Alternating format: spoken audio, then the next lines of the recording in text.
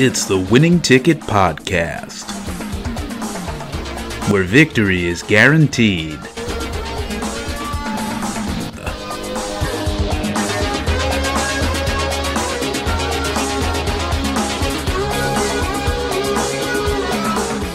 All right, welcome back to the Winning Ticket Podcast. It is your boy, Dean, and I am joined by someone who is very special, hard body, big gambler, XFL stud, and superior gambler. I, of course, am talking about our longtime friend, honorary guest, and co-host, Joe. Joe, do you want to say hi to the people? Hello, people. You brought me in, and now I got big shoes to fill. I don't know how I'm going to do all that for the people, but I'm going to try. I'm going to give you some XFL winners. That much I can do at least. Yeah, absolutely. And I Joe, there's something that I want to address right off the top.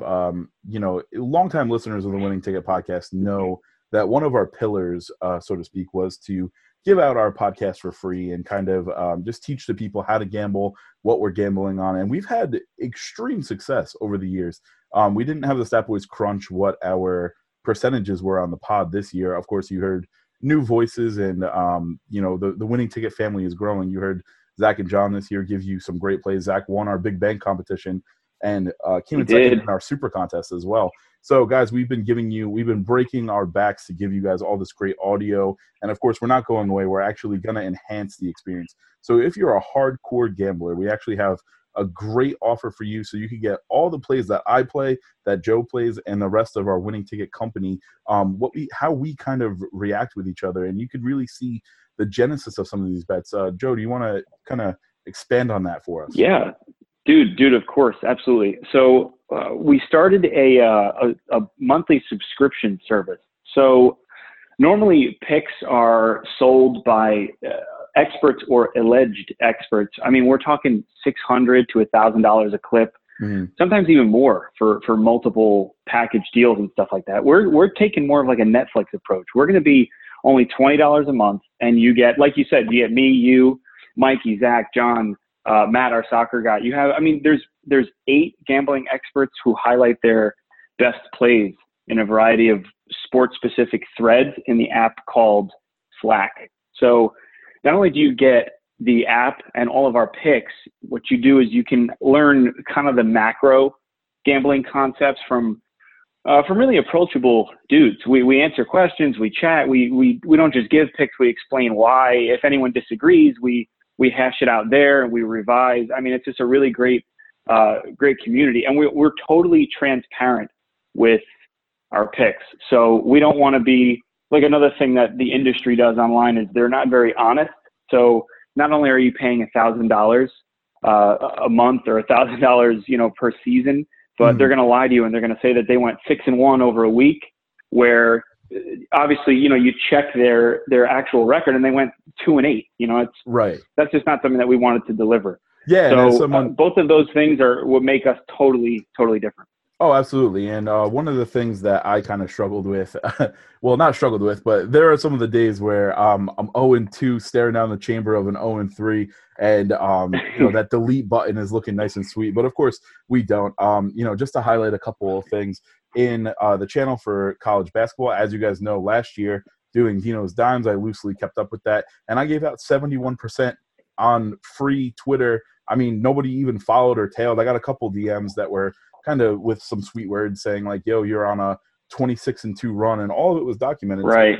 At that point, it kind of sparked for me that, hey, I might be actually pretty good at this. So I've been having a lot of fun just really communicating with the rest of the panelists and the other experts, even some people that you haven't heard on the podcast. We have a very deep bench of sharps. So just in my NCAA plays, and I didn't do this on purpose, but out of my 99 plays that I posted since we really organized into a channel, I'm 60.6% in that.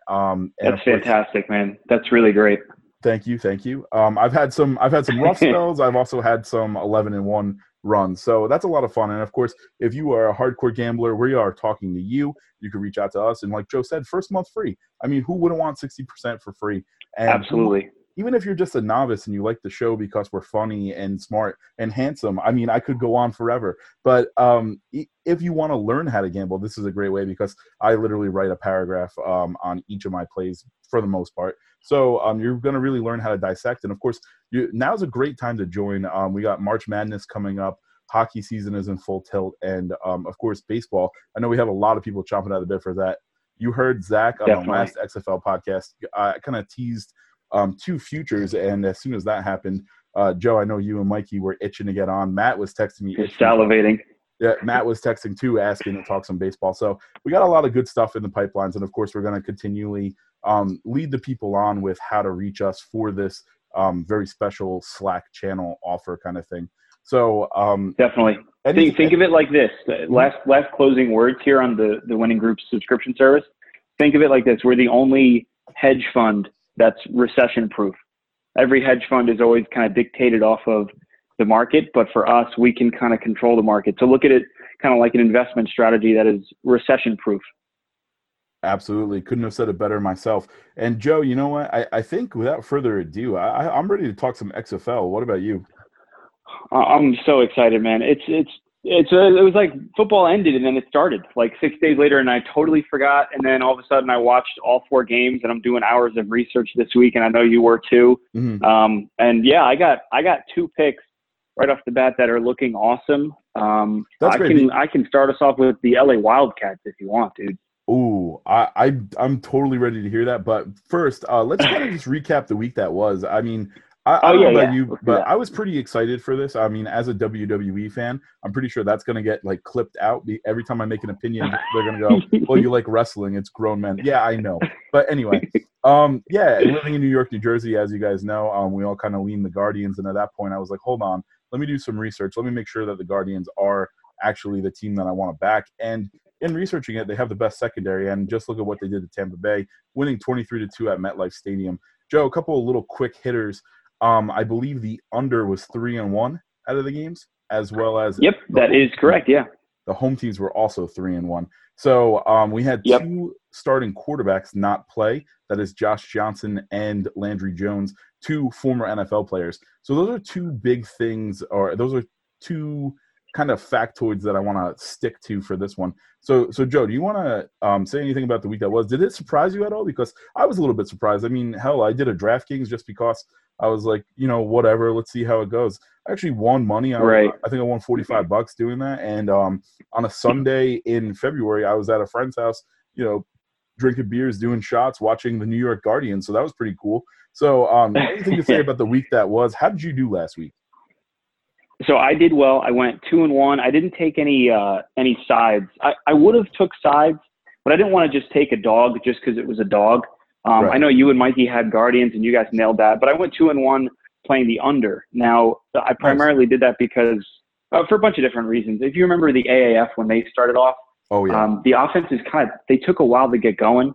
So in a lesser league, it's just a little harder for offenses to match those weird defensive play calls and zone blitzes and all kinds of weird stuff you can do on D that you don't really, not that you don't need to prepare for, but they're just easy to execute from a defensive standpoint, as opposed to an offense that has to like click. And if one lineman is out of place, then you can't move the ball. Forget about scoring. You can't get a first down if one lineman is getting blown up, So the unders were a pretty neat little play there. Let's see. I think that the rule changes, the 2 rule changes that are probably the most talked about were the 2-point conversions. Well, the 1, 2, and 3-point conversions. And then, of course, the double pass. So I don't think we saw any. I mean, I watched every game. I don't remember seeing any double passes unless I looked down for a split second and someone else threw it. We saw a couple of trick plays, but we didn't see the double pass. And I think that people saw that and thought, oh, these totals are going to be 60, 65 because of that one weird pass rule. But at the end of the day, it's still football. They still have to get used to all different kinds of rules. It's like if you throw in a walk in baseball rule where now you go to second base instead of first base. Right. For the first couple weeks of the season, you would think, oh, cool, I can take more pitches and just get a double out of it. But at the end of the day, people are still going to be swinging. They're not going to take more pitches just because they're not used to it yet until someone finally breaks the mold and then all of a sudden the dominoes just fall. So I Right. think that the rule changes as far as the double pass. I don't think we'll see, and I'm closing up here. Don't Mhm. worry. I don't want to just Yeah. drag on here with week one. But yeah, I think the double pass rule, we haven't seen that much of it yet, and I don't really think that we'll see that much of it in the future. I think we'll see probably like 5 or 6 of those plays the whole year. That's me personally. Right. I mean, that's not like a number Yeah. anywhere or whatever. But I completely agree with that, especially because if you look at who the coaches are, they're former college and NFL, coaches, offense coordinators, etc. And this rule is new to them as well. It's not like they were running double yeah, passes over at Stanford, and all of a sudden now they're back in the XFL doing it kind of fairly recently. So it's definitely an adjustment period for definitely. everyone, players, coaches, etc. The one thing that I will say about the unders is that when you throw, it's easier to play defense, or it's easier to be better, or how do I want to say this? It's better to confuse a quarterback with a defensive look Yeah, than it is to confuse a secondary with an offensive look. And I think because of that, the unders play a little bit better, especially when it's kind of cold out. I mean, I know we got games in Seattle, DC, maybe not so much, but those should be fairly cold weather. I mean, it is February. The ones in LA and Houston, probably not. But, that's definitely something that I like to look at too with some of this weather. And actually, talking stadiums, I kind of want to get into the week of action. And Joe, call me crazy, but Seattle is playing at CenturyLink Field. I heard that they sold 30,000 tickets already. Is the 12th man going to the really. Seattle Tampa Bay game this week? That's very interesting. I actually have a play on that game, and the only downside, I'm not going to really give away Mhm. what my pick was, but the only thing that I didn't like was that. Well, I'm kind of giving it away, but I didn't. I'm taking the road team in that matchup, and Okay. that was literally a big factor against me picking that. That's why that's only a lean. But yeah, man, that's going to be really cool to watch. I mean, the 12th man coming out in the middle of February is weird. Yeah, and that was one thing that I noticed a lot, along with the TV deals that they got. I mean, looking at these games this week, we have ABC, Fox, ABC, and FS1. Really spread it around. Good job, Vince McMahon. But yeah, I noticed the Yeah, fans were pretty rabid. It honestly it reminded me of the Attitude Era in the WWE. I don't know if you saw I a know. Guardians game, but there was a guy eating cheese, and he actually ate like I part of saw the that. wrapper. Yeah. It was rally cheese. That's pretty cool. I know that when I go to the Guardians game, whenever I end up getting tickets, I will definitely be bringing some craft singles. But yeah, honestly, Joe, I believe Seattle is only they're a 2.5-point dog at home. Yes, their offense looked pretty stymied. Jim Zorn as the offensive coordinator, or rather the head coach, former Seattle Seahawks quarterback. Of course, back then they did not play in CenturyLink Field, the 12th man, and there was really no Seattle Seahawks fans either. So it's going to be pretty interesting. Of course, when it's loud, do these fans really care about the team and that's why they're loud, or are they just loud for the sake of being loud? I could totally see some Yeah. people just being sloppy and being loud and kind of disrupting Seattle's offense as well. So I actually don't have the total handy, but do they even have a line for that yet? They do not have any totals up yet. They're probably a little confused, honestly. All of them went under, and people thought they were going to go over, which is always the big reason to take the under, by the way, if the public is looking over. Yeah. But yeah, I don't see any totals up yet. Yeah, so I'm just going to go right out in front of it and just kind of say that I kind of am going to look to play the under in this one, mainly because I think the crowd noise is going to I think it's going to affect both teams. I'm actually looking online. It looks like it's going to be Tampa Bay -2.5 with a projected total of 46. I still would kind of like that under, mainly because I feel like Tampa Bay with Aaron Murray. I mean, Aaron Murray we know was a Georgia quarterback. He was kind of bad, and then he played for the AAF where he was even worse. So could be some Yeah. quarterback controversy brewing already for Tampa Bay. I could honestly see them not being able to hear each other. And I actually think that the crowd might work against the home team as well. I think that they won't know how to, temper their noise. I think they might just be loud and rowdy and drunk and eating rally cheese the whole time. So I might look to be the under, mainly because both of these offenses didn't really come out and impress anyone. I mean, hell, Tampa Bay only scored 3 points. So that's going to be my official play on this one. And of course, we'll update it via the Slack channel and maybe on Twitter too. We might throw the common folk a crumb here. But Joe, I know there's a game that we really wanted to highlight, and that is the battle of. Can I stay on this backs. game? Oh, sure. Can I stay on this game real quick? Yep. Yeah, because this is one of my leans, so I want to make sure that I'll see if I can convince you here. So first off, I love your underplay. I'm probably going to be leaning under in all of these games, and if it comes out stupidly low, I just won't play it. But so I definitely like the under with you. But I want to take a look at the Vipers here. So they're under the key number of 3. Now it's maybe not as big of a key number. There are still field goals and multiples of 6 in play here. So I don't think people should get bogged down. It's not rugby. We're still playing football at the end of the day, and 3 is still a decently key number. So they're under the -3, so that's what I like. They're supposed to be way better than they were. Their win total was 7.5. So I'm trying to get a major overreaction, buy low, sell high opportunity. They look pathetic.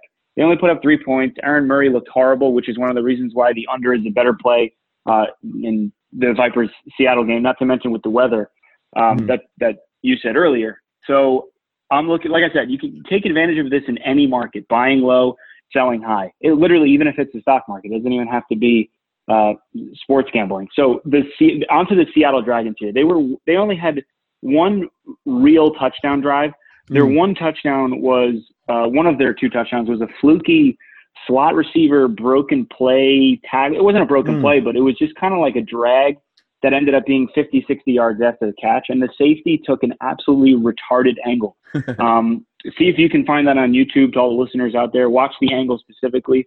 Bottom line is, I think that they're poorly coached and they run the ball a little too much in a passing league. Yes. Not to mention, I know that the Guardians, or not the Guardians, I know that the Defenders actually, they played pretty well, but there's no reason to be down all that and still running. I thought that they were poorly coached, no creative play design. And meanwhile, the Defenders ran more than one trick play and actually scored on a trick play. So I don't think they were prepared for that. I know it was the first game of the season and it was a road game and all that. But, I got to look to fade the Dragons here. The Vipers also faced the best D in the league.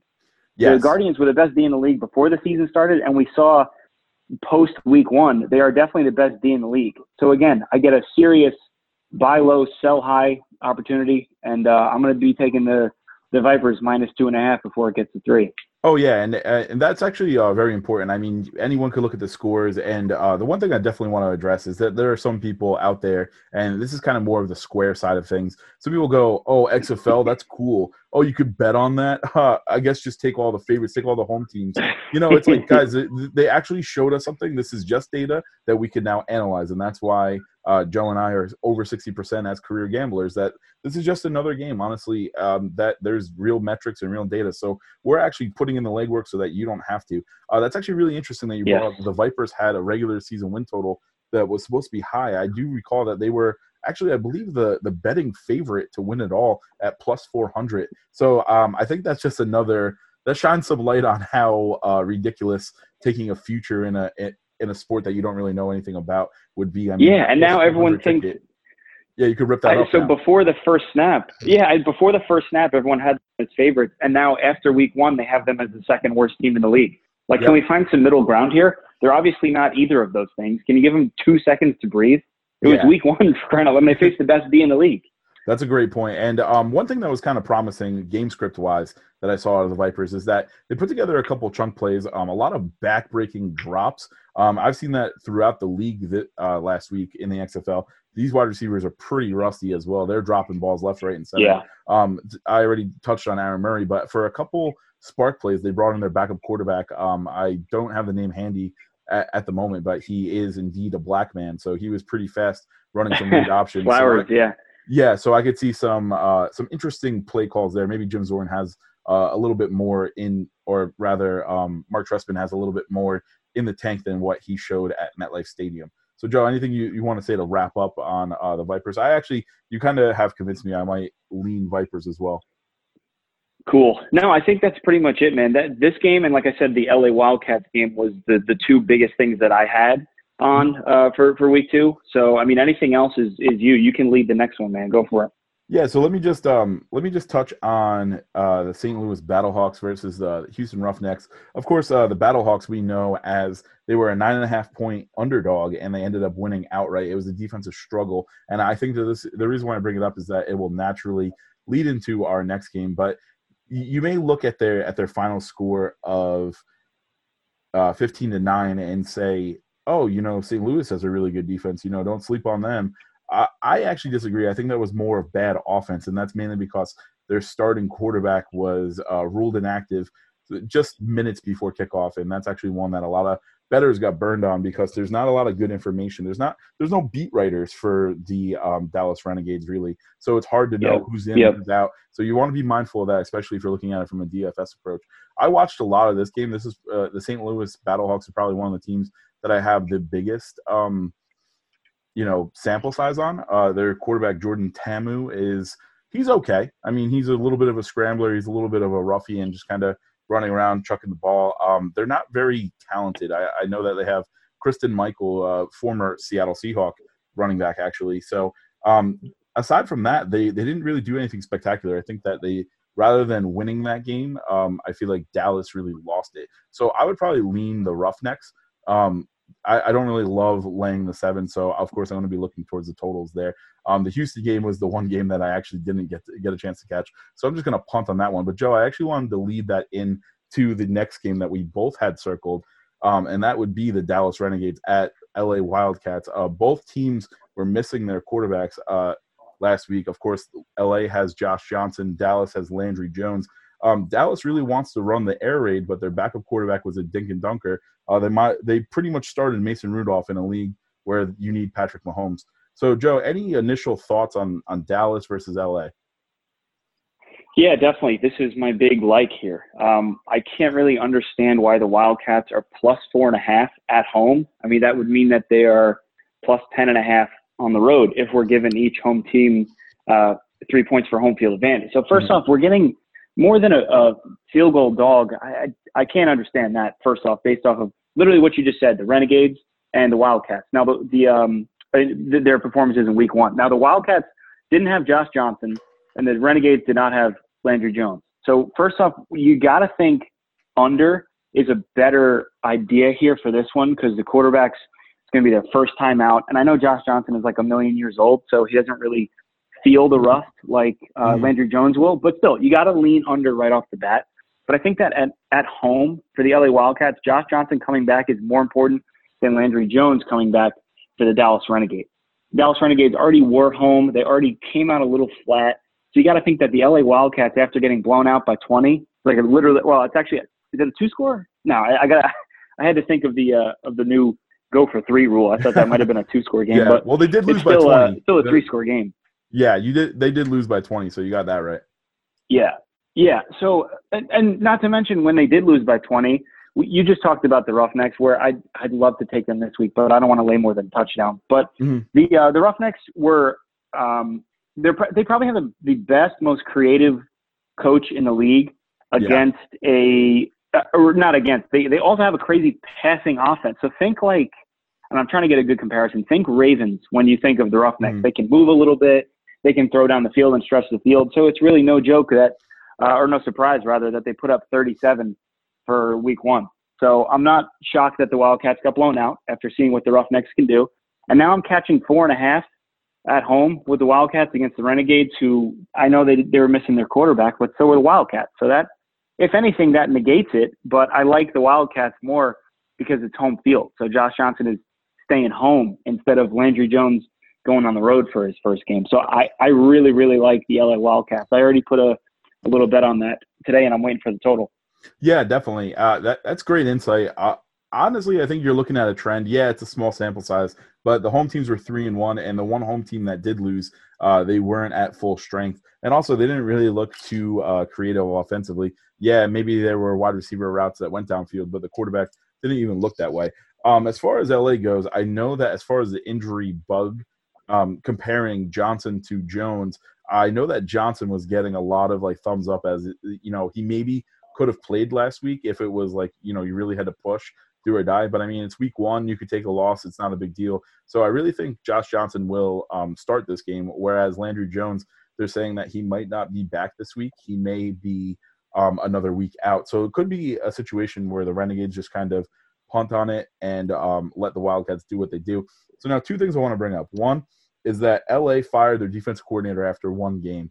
So honestly, we have to see a different defensive effort out there. I actually think that might be a good thing. I don't think that they would lose a coach after 1 game if there wasn't any pre-existing turmoil. So what I mean by that is I don't even have the guy's name handy. It doesn't really matter. This is just a concept that you could apply, is that he was probably not in league with the coach. He was probably kind of bad in the ownership and everything. They probably thought that he was chock full of bad ideas anyway. And of course, proof is in the pudding. They gave up 37 points. So I could see the players responding to the new play caller now that everyone's kind of in sync. And especially if it is against the backup quarterback, I really think that they're just going to kind of feast on him because he doesn't feel pressure well. He just kind of dumps off. The one thing I will say about Dallas is that they have a good running back tandem in former Panther Cameron Artis-Payne, also former Cowboy Lance Dunbar, a little bit dynamic backs out of the backfield. But as we saw this week, there's not a lot of running that goes on. This isn't the AAF where you could give the ball 35 times to Trent Richardson. So I'm also going to lean LA. I was thinking about going on LA, but last week I believe they were catching 6.5. But then I found out Josh Johnson wasn't playing, so throw the bet out the window.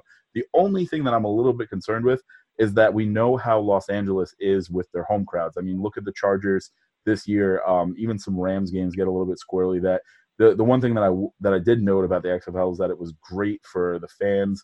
They kind of got in there, and the teams really did have home field advantages. The one thing that I will say is I'm a little bit nervous about LA, mainly because they're the uppity Hollywood types that may not be getting excited for the XFL, and they may not have as good as a home field as someone like, say, the Guardians. So that's the one thing that you're right, man.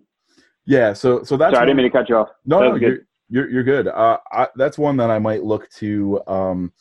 That might be keeping me off the money line mainly because getting 4 points, you're probably like plus 180.